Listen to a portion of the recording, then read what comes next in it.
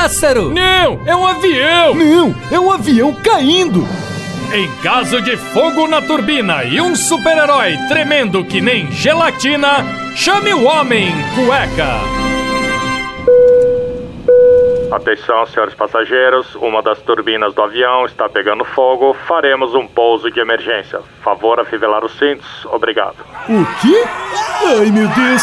Quem poderá me ajudar? Já sei! Homem Cueca!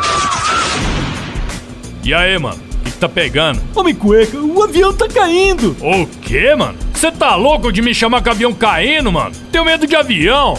Calma, Homem Cueca, talvez o avião nem caia. Ai, meu Deus, vai morrer todo mundo, mano. A turbina tá pegando fogo, pô. O avião vai explodir, nós vamos morrer tudo queimado. Calma, Homem Cueca, não fica assim. Pelo amor de Deus, mano. Sou pai de família, pô. Eu não posso morrer, não posso deixar o menino fralda órfão, mano. Espera, Homem Cueca, respira fundo, ó. Ah, mano, eu não posso deixar a mulher calcinha viúva, mano. Certeza que ela vai dar pro vizinho.